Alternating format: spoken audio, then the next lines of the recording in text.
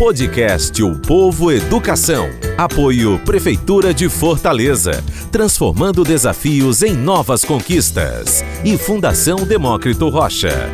Realização O Povo. Olá, está começando o podcast O Povo Educação. O projeto O Povo Educação surgiu há 22 anos com o objetivo de facilitar a utilização do conteúdo jornalístico no ambiente escolar. De 2001 para cá, o Povo Educação tornou-se uma das mais bem-sucedidas iniciativas de criação de diálogos entre veículos de comunicação e a comunidade acadêmica.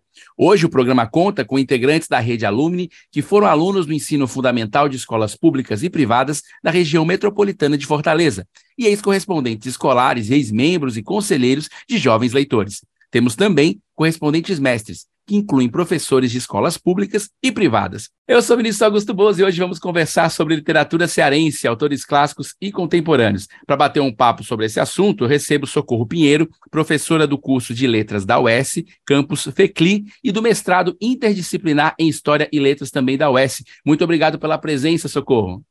Olá, Vinícius.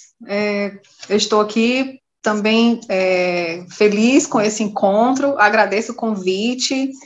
E é um assunto que muito me agrada, que muito me apraz falar sobre literatura. Obrigada. Professora Socorro, antes de tudo, gostaria que você explicasse para a gente o que caracteriza uma obra como pertencente à literatura cearense.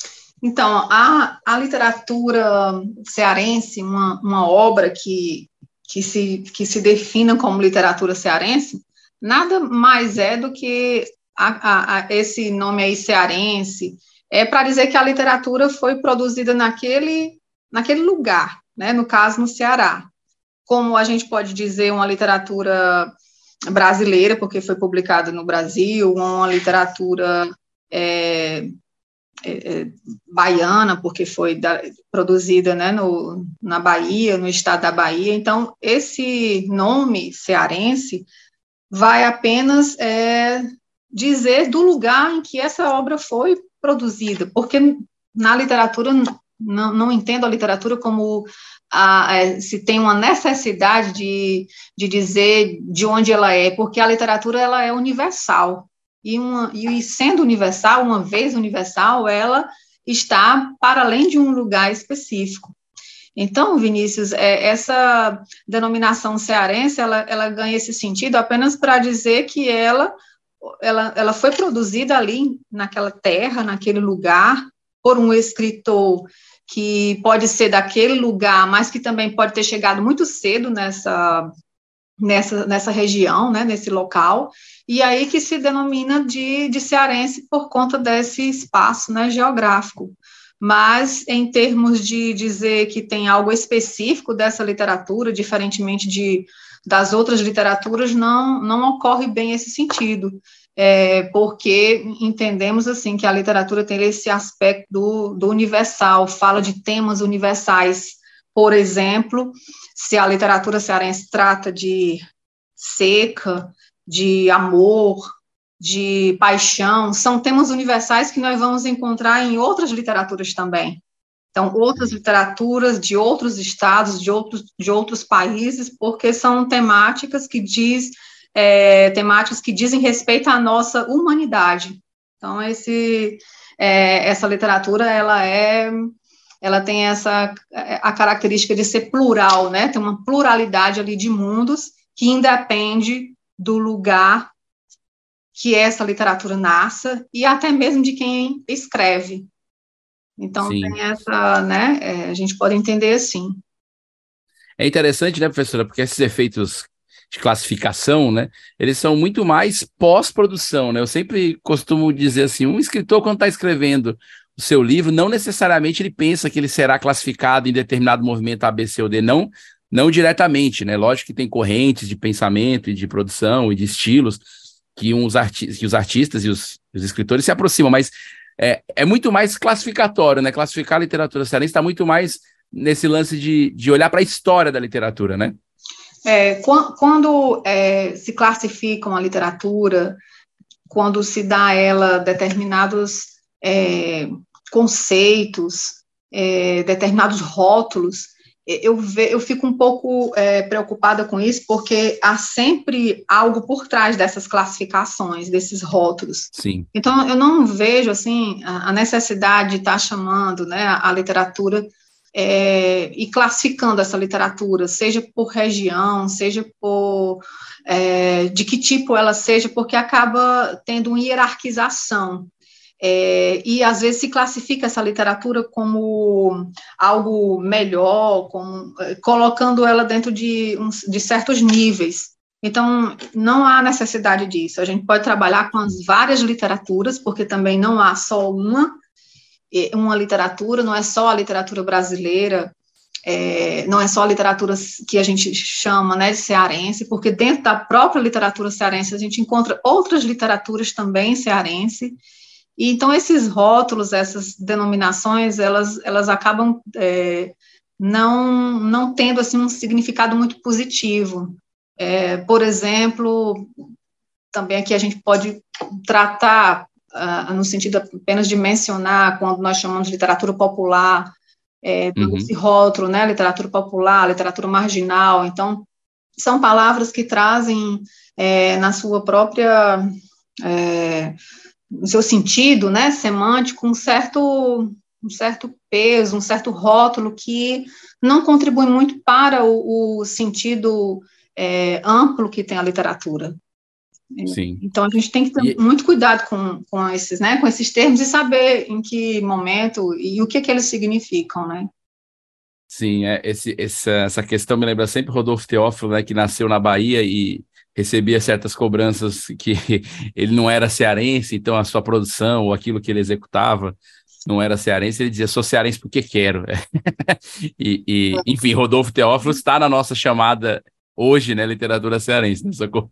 Então é isso mesmo, né, Vinícius? Porque você fica preocupado, às vezes, de dizer que essa literatura é paraibana, essa literatura é pernambucana, essa literatura é cearense, né? E não importa muito de que lugar ela seja, o que importa é o que ela traz, é o que ela é, o que ela produz, o que ela tematiza, o que ela provoca, que reflexões ela traz, né? Seja usando essa linguagem toda plural que ela tem, e isso, colocando sempre o homem diante dele mesmo e diante dos outros, né, em consonância com o seu contexto. Então, é essa riqueza que a literatura tem e que ela ganha, né, toda essa importância na nossa formação, né, de indivíduo, na nossa formação humana, saber que ela tem essa potência toda, né, a literatura, ela tem um conhecimento que é muito poderoso,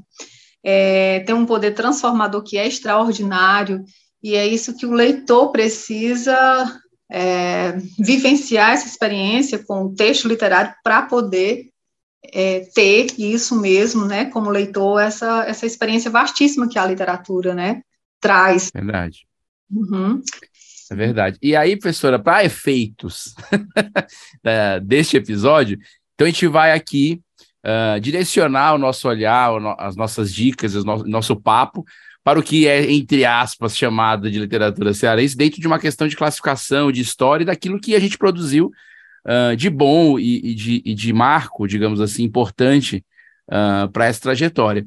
E aí, com isso, eu queria perguntar para ti, Socorro, se você pudesse destacar, assim, numa linha histórica, os pontos, movimentos ou aqueles autores que a gente não pode deixar de falar ou de citar aqui quando a gente fala desse assunto da literatura produzida aqui no Ceará.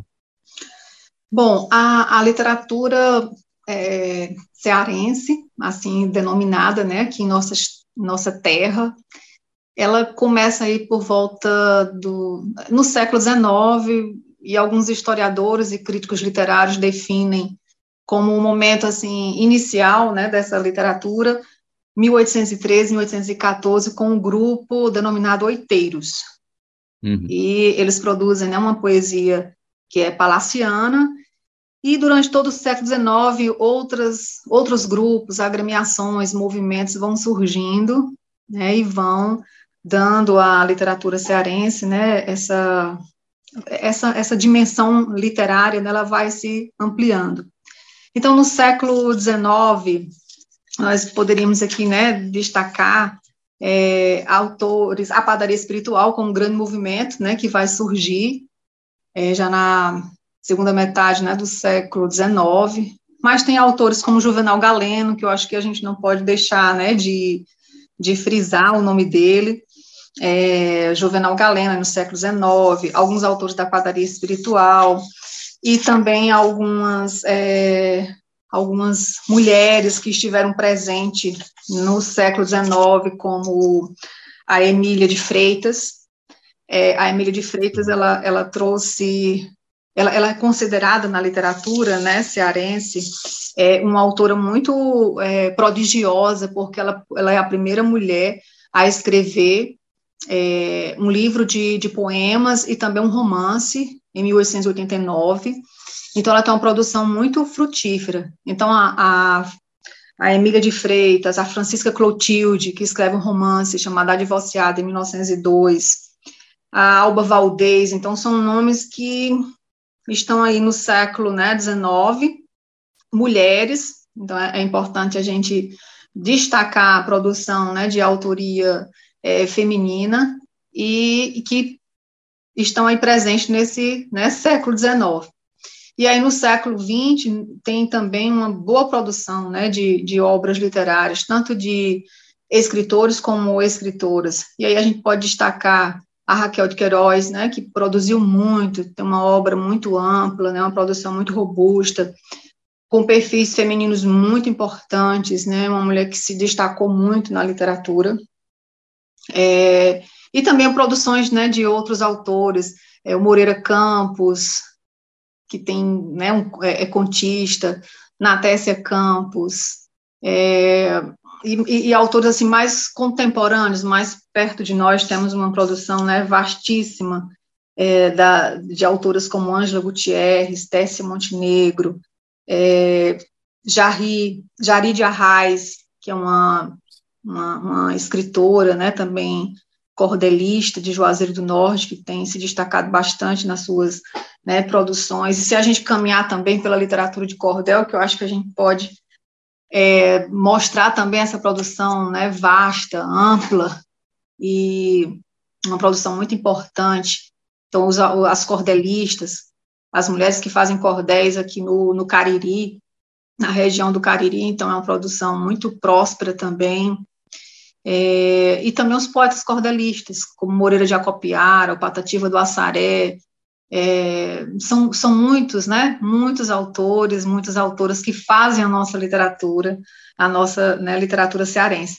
Ainda quero dizer que nomes importantíssimos que me vêm agora, né, à minha mente, como a Lourdinha Leite Barbosa, que é uma contista extraordinária, né, aqui do Ceará, Regine Lima Verde, que tem uma produção muito vasta, começou a publicar em 1984, com um livro chamado Rio em Cheia, e tem mais de 20 livros publicados, inclusive de temática erótica. Então é uma das pioneiras aí do erotismo, dessa temática erótica, né, de autoria feminina aqui no Ceará.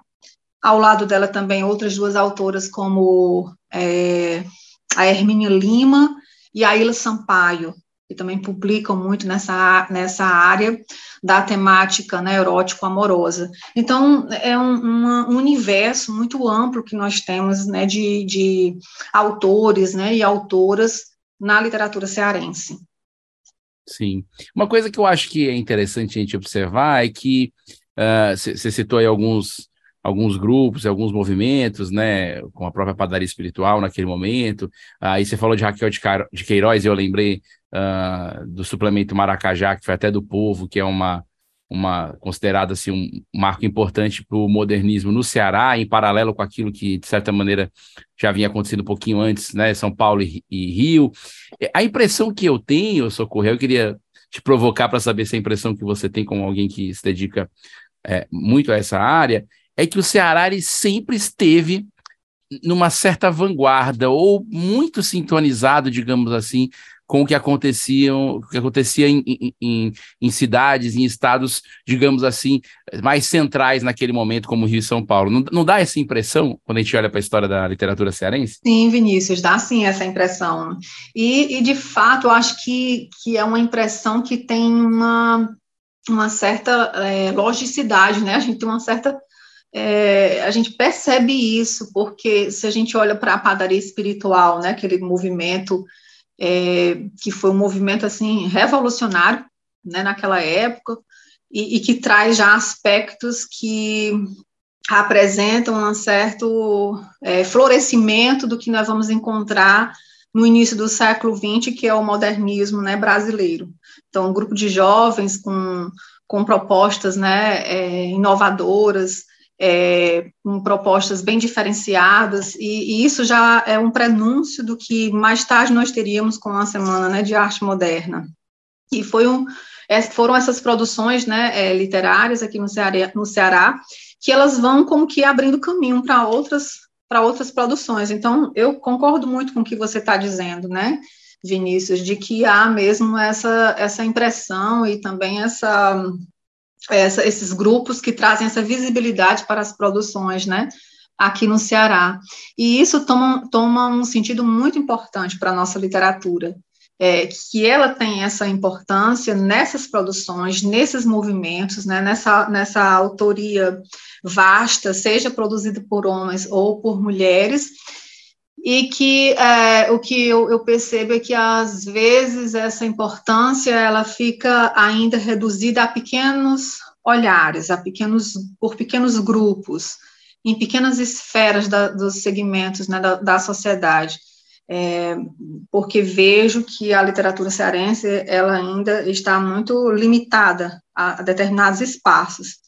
E o que eu quero dizer com isso é que eu sinto falta da literatura cearense nas escolas, de que essa produção ela fosse lida por alunos, né, do ensino médio, né, que tivessem acesso a ela, e disso isso é uma coisa que me deixa, às vezes, muito reflexiva, né, sobre isso. Sim, eu estava até me lembrando aqui, não precisamos entrar em datas para esse apresentador não se expor muito, mas quando eu prestei vestibular na Federal, eu lembro sempre que existia uma boa parcela dos livros indicados, né, para leitura que eram do Ceará, né, no vestibular da Federal, isso quando não tínhamos esses testes tão unificados e tudo mais, né, antes do Enem ali com a importância que tem hoje. Era uma mecânica, eu não sei se é a melhor mecânica, que eu estou aqui mais para a gente pensar sobre isso, mas era uma mecânica de influência, né, Socorro, de leitura da literatura cearense no ensino médio, pelo menos ali pré-vestibular, né? Como é que a gente faz para criar esses mecanismos na educação local, do Estado, para estimular mais a produção cearense e a leitura da produção cearense? Então, é uma coisa desafiadora, né? Porque no ensino médio, assim, nas escolas, seja ensino médio, seja o ensino fundamental, as escolas elas seguem um manual didático, elas seguem um livro didático, e esse livro didático ele raramente apresenta a literatura cearense, com exceção da Raquel de Queiroz, que ela tem ela já alcançou aí já né, nacional, ela tem um conhecimento em todo o país, o José de Alencar também, com toda a sua produção vasta, né, que é projeto, né, um projeto literário, com exceção deles dois, muito raramente você encontra um outro autor ou autora cearense. Então, o livro didático sendo o manual, né, que vai ali guiar o ensino, que vai guiar ali as atividades, né, do docente. Então, se o docente não tiver essa visão, né, essa visão, essa necessidade de mostrar a nossa literatura, então o aluno é muito provável que ele vai passar o ensino fundamental e o ensino médio sem conhecer a literatura do nosso estado, sem saber esses nomes que eu citei aqui e tantos outros que nós sabemos que a gente, né, tem aqui tantos autores e autoras. Então, é preciso mobilizar, sensibilizar, sabe? É preciso ter atividades em que a gente reúna esses profissionais, né, e mostre a importância da literatura produzida no Estado. Muitas vezes os professores também não conhecem, né, e isso é preciso reformular. Eu creio que é preciso reformular o ensino, é preciso inserir essa produção para que os leitores, né, os nossos alunos, os estudantes, saibam, né, um pouco mais da nossa produção, saibam quem são essas autoras, o que elas escrevem, né, o que os autores escrevem. Então, a gente precisa de uma mobilização maior na educação para mostrar, a dar visibilidade a esses nomes, né, da nossa literatura cearense. E na universidade, como isso acontece, Socorro? Você vê, já que a gente tem mais a presença da literatura cearense dentro daqueles, pelo menos, que cursam letras, que cursam cursos ligados à escrita? Olha, na universidade, no curso de letras, nós temos a disciplina de literatura cearense. Essa disciplina, ela é ofertada no nosso curso. Os alunos, a gente sempre tem alunos que gostam de fazer essa literatura, né, essa disciplina de literatura cearense, e aí se procura nela tentar fazer toda uma trajetória, né, da literatura cearense, desde quando ela surgiu, até os dias atuais, né, essa produção mais contemporânea. E aí é quando o professor, né, o pretenso professor, esse aluno de letras, ele vai conhecer um pouco da literatura cearense. Então, esse é o único canal que nós temos aí para mostrar a literatura produzida, né, no nosso estado. Desde 2016 que eu tenho um projeto de iniciação científica chamado Poesia Lírica de Autoria Feminina, e esse projeto, ele, de 2016 até 2020, o objetivo era mostrar a produção de autoria feminina no Ceará, no século XIX e no século XX. Então, esse também era um outro meio, porque de mostrar para os estudantes de letras, né, os nossos alunos, e também professores da rede da educação básica, que havia esse projeto e que a gente estava sempre dando visibilidade a ele, de mostrar a produção de autoria feminina no Ceará. Então, os meus bolsistas conseguiram catalogar mais de 200 autoras, 200 mulheres que escreviam poesia aqui no estado. Nossa, que legal. Em 2021, 2022, nós ampliamos, para não ser apenas poesia, mas inserimos também os outros gêneros, né, de prosa, como conto, crônica, romance, para a gente ter também uma condição de ver quantas mulheres, né, escrevem nesse gênero. Mas a gente, na minha pesquisa, é mais com autoria feminina. Então, isso só na autoria feminina. Então, a gente tem também uma produção vasta de autores, né, de autores aí que publicam no Ceará. Mas é essa questão, né, fica ainda muito ligado ao curso de letras, à disciplina de literatura cearense, a esse projeto de iniciação científica, mexe com alguns alunos, mas a gente não chega a um número maior, porque a minha vontade, o meu anseio, né, anseio, uma mistura também de angústia, é que essa produção pudesse chegar até a sala de aula. Então, eu creio, né, que esse trabalho que a gente realiza hoje, mais tarde possa ter uma repercussão maior, porque quando esses estudantes de letras se formem e aí vão para a sala de aula e possam levar esses nomes, né, esses autores, e trabalhar com os alunos, né, mostrar aos alunos a produção existente aqui no estado. Mas você vê que né, Vinícius, um trabalho... É uma luta. É um trabalho muito lento, né? Tem uma questão de fascínio, porque você gosta da literatura, se alimenta disso, tem essa paixão, e que é importantíssimo ter essa paixão pela literatura, mas, ao mesmo tempo, é um desafio enorme, porque você precisa estar sempre nesse trabalho de construção, né, de formação de leitor, de inserir os autores cearenses, de inserir os autores que são cordelistas, de não deixar ninguém fora, de mostrar tudo aquilo que constitui essa grande seara, né, da nossa literatura.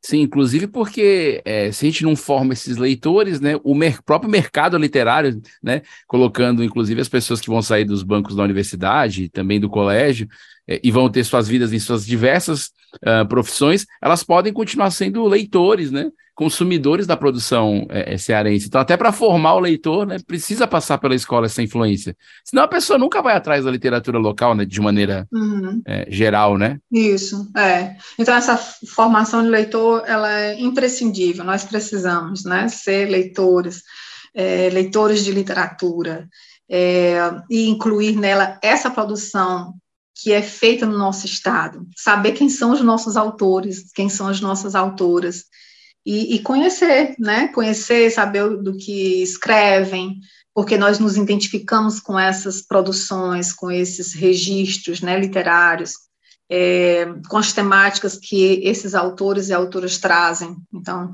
a literatura, ela nos serve, né,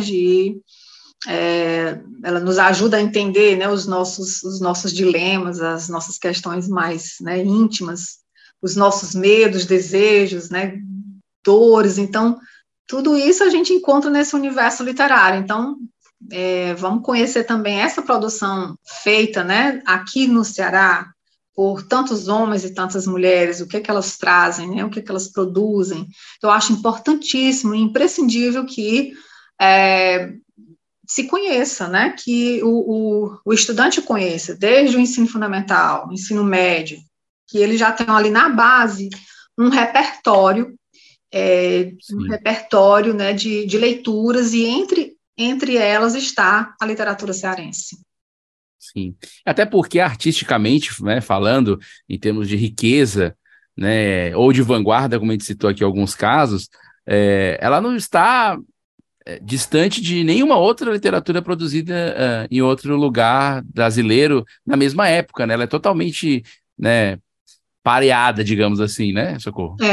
Sim, ela foi ali sempre na sua trajetória, né, sempre ali acompanhando tudo que acontecia nos outros, né, estados, e até se adiantando. Ela se adiantou Sim. em muitos pontos, né? É uma produção que começa com grupos, com agremiações, tem uma produção muito ampla, feita, né, realizada em jornais, em revistas, em suplementos, e ela, né, vai mostrando toda essa riqueza, né, que constitui a literatura, dentro de um imaginário, né, literário amplo.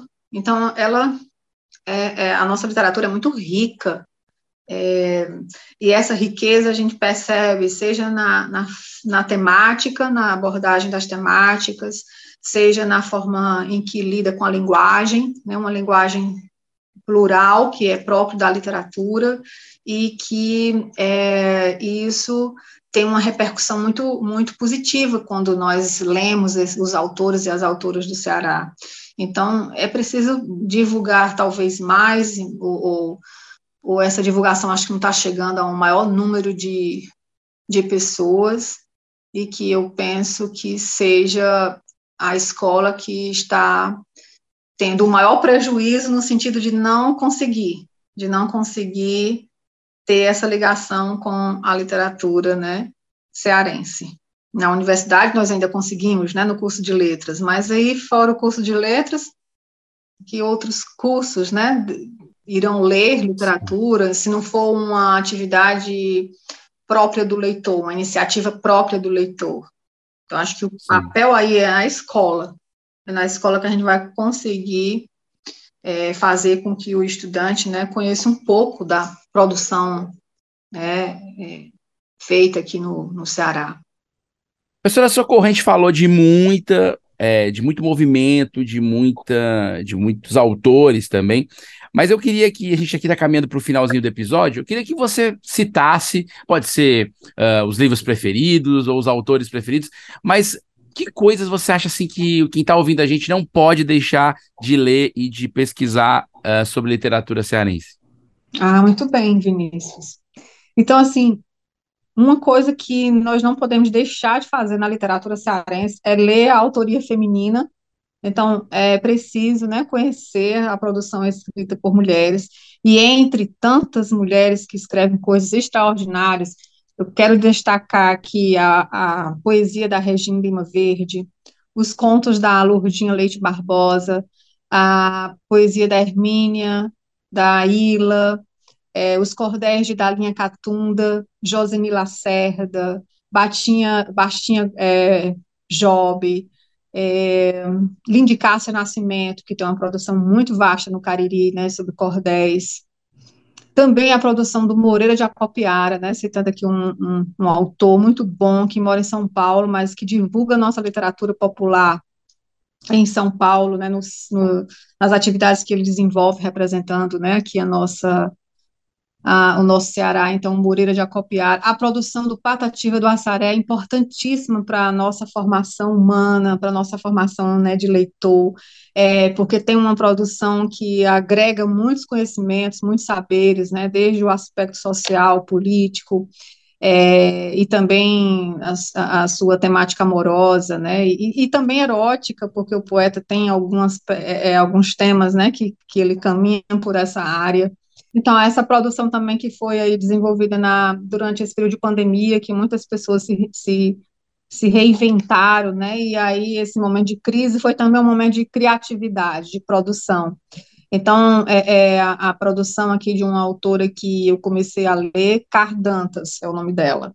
E aí eu acho que tem também umas temáticas importantes que nós, né, indicaria que todos nós precisaríamos, né, passar por essas produções e ler, para que a gente possa ampliar, né, o nosso repertório de leitor, e que estamos sempre em formação, né? Nós, seres humanos, estamos sempre em formação e precisamos da literatura para nos ajudar nesse conhecimento, né, de nós mesmos. E do que a gente chama de clássico, Socorro, que não pode faltar? Raquel de Queiroz, José de Alencar? Além do José de Alencar, da Raquel de Queiroz, não pode faltar a leitura da obra da Ângela Gutierrez, que é uma produção, né, literária fantástica, da Tessia Montenegro, né, do Moreira Campos. Preciso ler os contos de Moreira Campos, né, que tem temáticas também extraordinárias. E na literatura também aí o Patativa do Assaré, que é um dos grandes nomes da nossa literatura, né, que tem uma poesia que agrega muitos saberes, muitos conhecimentos, né, que vai do popular ao clássico. Então, ele tem em seu amplo material, ele tem uma produção que caminha aí por vários aspectos, né, da nossa literatura, quer numa linguagem mais culta, quer numa linguagem mais do popular, e ele abrange todo esse universo. Então, esses autores não podem, né, não podem faltar. E o que a gente deseja, né, que todos nós desejamos, quem está na área de educação, é que a gente tenha mais leitores, né, que a gente possa ler mais, porque eu acho que esse é o meio, né, o instrumento pelo qual a gente pode ter um mundo melhor, uma vida melhor, com essa consciência, né, crítica que a leitura é capaz de nos causar, né. E só queria também te dizer que a Biblioteca do Estado do Ceará tem um aplicativo chamado Exposição no Google Artes e Cultura, que é sobre mulheres cearenses e o modo de fazer literatura. Esse aplicativo ele foi lançado agora no finalzinho do ano na feira, né, que aconteceu aí no Centro de Na Bienal. Convenções, na Bienal. Na Ah, Bienal. legal. Então, eu participei desse lançamento, e é só entrar no Google e colocar o site da Biblioteca do Estado do Ceará, né, Bessa, e entra no site e já encontra lá um aplicativozinho chamado Exposição do Google Artes e Cultura, que tem uma exposição online das Ah, produções que legal. de mulheres, né, desde o início do século XIX, e algumas contemporâneas. Então, é só mais uma dica aí para o leitor, Olha, né, quem está nos ouvindo, ter esse acesso. é verdade, professora. A gente está chegando no final desse episódio do nosso podcast Povo Educação. Recebemos aqui a professora do curso de Letras da Uece, campus FECLI, lá no Iguatu, e do mestrado interdisciplinar em História e Letras também da Uece. Professora Socorro Pinheiro, muito obrigado pela presença, por compartilhar aqui tantas dicas, tantos nomes que não podem faltar. Vinícius, eu agradeço a oportunidade de estar aqui conversando, né, com você, aqui no seu, nesse programa, O Povo Educação, e eu acho que esses momentos aqui é um momento, assim, um espaço em que essa literatura e outros assuntos que vocês trazem aqui para discutir, para debater, possa chegar a outras pessoas, né, então eu acho isso aqui muito importante, esse meio, né, esse veículo aqui de comunicação. E é uma oportunidade que eu agradeço bastante, né, estar aqui conversando com você e que quem nos escuta mais tarde, né, possa sentir curiosidade e ir atrás desses autores, dessas obras, e que a gente possa ter mais, né, leitores no Ceará, leitores para que a gente tenha, né, essa condição de ver melhor, de sentir melhor a vida por meio, né, da literatura. Então, muito obrigada pela oportunidade. Valeu, Socorro. E para você que ficou com a gente até aqui, nosso muito obrigado. Antes de encerrar, só lembrar que tem um curso da Fundação Demócrito Rocha, que eu me lembrei aqui de tantos trabalhos, às vezes eles abrem e voltam, né, com ele, que é Literatura cearense, um curso sobre literatura cearense super legal, são 12 módulos, é incrível, super recomendo também para quem quer se aprofundar mais ainda nessa área. Lembrando que as lives, os programas de rádio, os cadernos e os episódios dessa temporada e de outras temporadas do nosso podcast estão disponíveis no site opovoeducação.fdr.org.br. Até mais! Você ouviu o podcast O Povo Educação. Apoio Prefeitura de Fortaleza, transformando desafios em novas conquistas. E Fundação Demócrito Rocha. Realização O Povo. Acompanhe o projeto na plataforma opovoeducação.fdr.org.br.